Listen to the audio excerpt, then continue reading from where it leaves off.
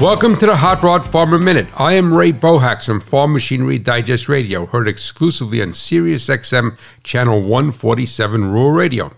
Racing is a grueling on machinery and engines, but it is different than the type of stress found during farm work or even everyday use of a car or truck.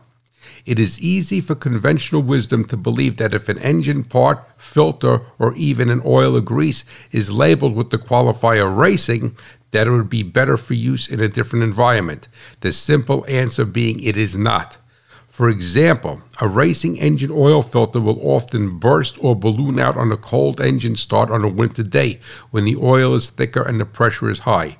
Agriculture runs on machinery, profits on reliability. Please visit farmmachinerydigest.com for more helpful hints and technical articles where steel and soil meet.